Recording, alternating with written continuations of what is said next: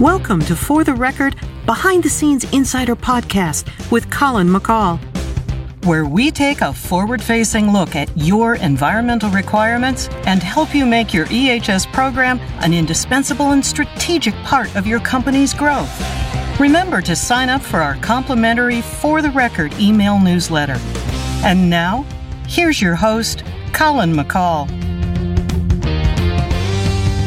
Welcome, everybody, to part 2 of my conversation with Chuck Doino about air emissions reporting and consistency. Hope you were able to listen to part 1. Chuck, let's get right into it. A lot of the information that facilities would have in their emissions calculation spreadsheet is now ending up right into the system, the electronic system.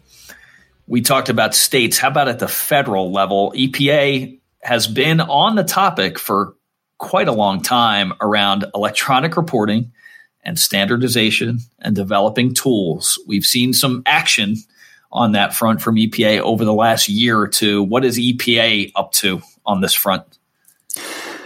Yeah, so I'm sure most of the people listening are familiar with EPA's Central Data Exchange, where there's a whole host of different platforms, even outside of AIR, that use that platform for reporting.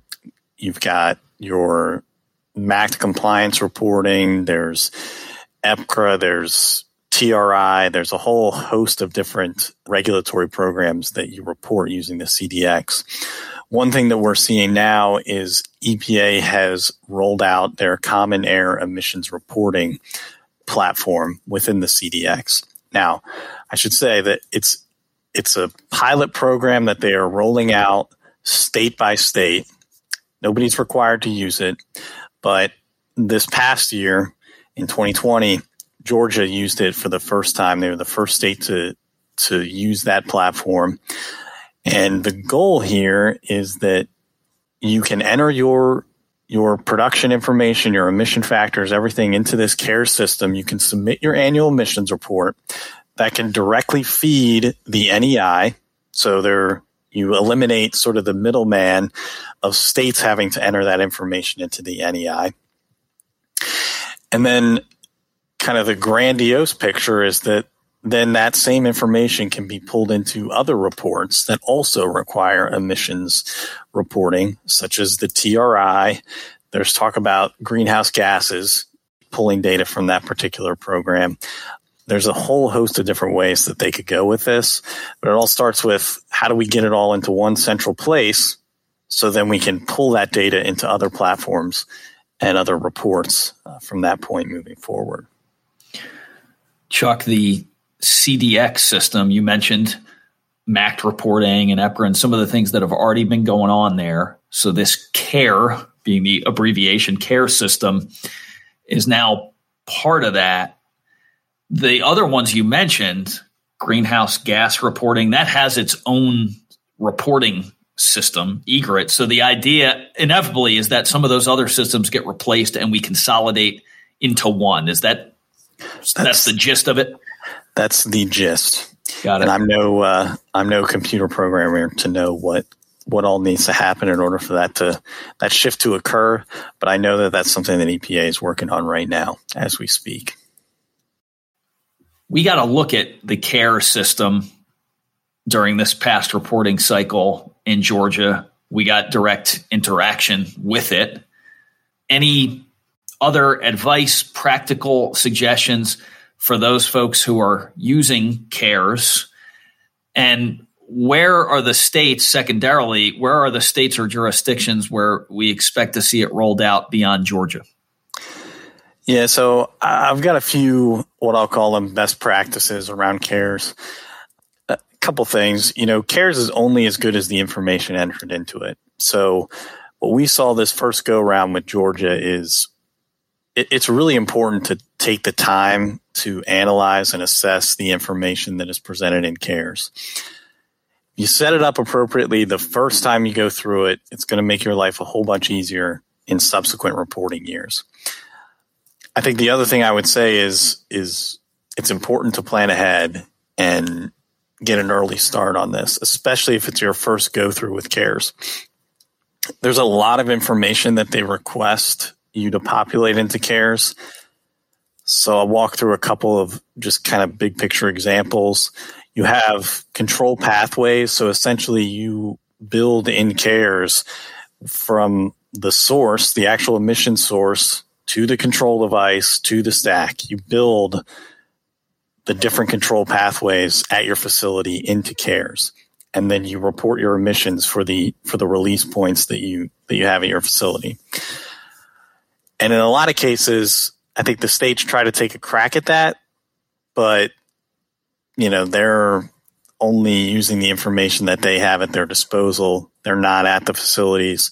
So it takes a lot of time to analyze what's right, what's wrong, and correct what needs to be corrected in the system. So if you spend the time up front the first time to go through that exercise and really line it out and get it accurate, it'll save you a lot of time in subsequent reporting years. But the sooner you can start on that, the better. The other thing that's out there is, and I got to give EPA a lot of credit, this is very much a system or a program that continues to be improved. EPA wants feedback on how the system works, how users are interacting with it, what struggles they're having. They're taking that feedback and they're making updates to the platform, which is great. But the flip side is when they're making updates, as you're entering information into the system to report your emissions, you may save your report one day, come back the next day, and all of a sudden you have some critical errors that you need to address because there was an update to the system that now needs to be addressed. So it's great that they're taking the feedback and making it more user-friendly, but sometimes that can add some challenges as you're working through the system. And the last thing I'll say is if you want to use the system to pre-populate other programs, just be aware of timing of when reports need to be submitted. The perfect example is that in Georgia, your annual emissions report is due June 30th. Your TRI report is due July 1st. In order to pre-populate your TRI, you need to have officially submitted your CARES report first. So there's not a lot of time if you wait till the last minute to submit your annual emissions report and then pre-populate your TRI. So you got to plan ahead and submit your report early if you want to use that data to pre-populate any of the other reports. And as they add new systems, greenhouse gas, for example, that has a totally different time frame for reporting. So it'll be interesting to see how that changes as we move forward and whether or not they remove the requirement to actually formally submit your CARES report before you upload it to other platforms. Time will tell. The second part to your question is, where do we see this going? What other states do we see coming in the horizon? So right. For this year, we know that Washington, D.C. has been added to the CARES list of states that are using it. There's also a few local jurisdictions that are using it in Arizona and Nebraska. Our conversations with EPA to date have indicated that in 2022, we should see a few more states get added to the list. Those states right now tentatively are Minnesota, Montana. The entire state of Arizona will be added to the list, and Rhode Island. So you can start to see, we started with Georgia, we've added DC, a couple local jurisdictions. Now we move to, adding 4 more states. You're starting to see the build of this as we move forward here. I would guess, Chuck, that there's some consideration and a question out there that we probably can't answer right now around the time and effort that you already mentioned that some states put into their electronic reporting systems and the potential for those reporting systems to get completely replaced. So I would suspect that there are some state agencies that might not be so keen on implementing CARES just yet as they recoup the time that they invested. How do you view that? Is that something that's a part of this discussion, I would guess? So EPA has addressed that in some of the webinars that we've participated in with them. I think their overall approach is they're not requiring any states to use CARES. There's no requirement for them to do that.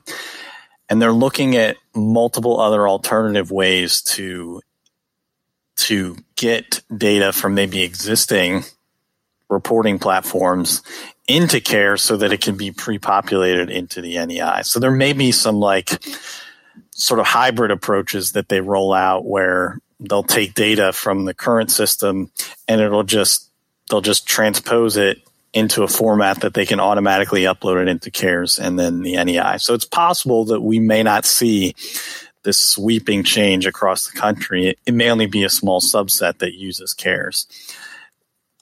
I kind of view it as those states that have fairly outdated reporting systems are probably the states that are more likely to move to CAERS versus some other type of new reporting platform.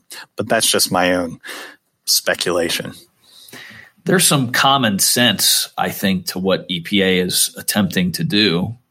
Everybody going off of the same playbook, if you will, to do these submittals and to do it electronically in a way that links to all the various reports. So you don't have some of these issues we talked about earlier where you've got these different layers of reporting, but they're disconnected. So I think there's some common sense to it.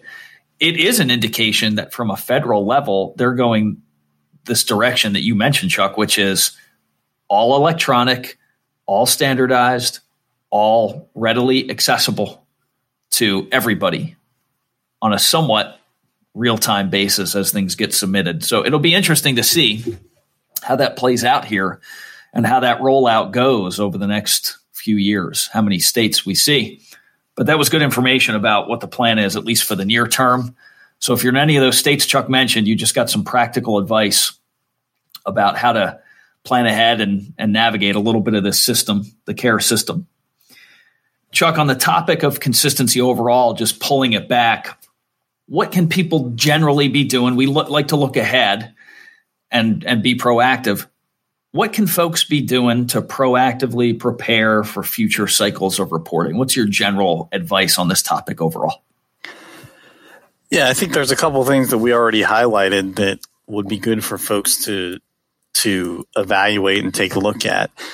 You know, if you've got multiple people at your facility that are responsible for some of these different reporting programs that all use air emissions data, it's probably a good idea to take some time and compare and contrast the two. Make sure that you're using the same starting point from a production data standpoint. If there are updates that you have made to emission factors, make sure that those carry over to the TRI report or any of the other reports that you're doing. You can do some things like that to give yourself kind of a head start.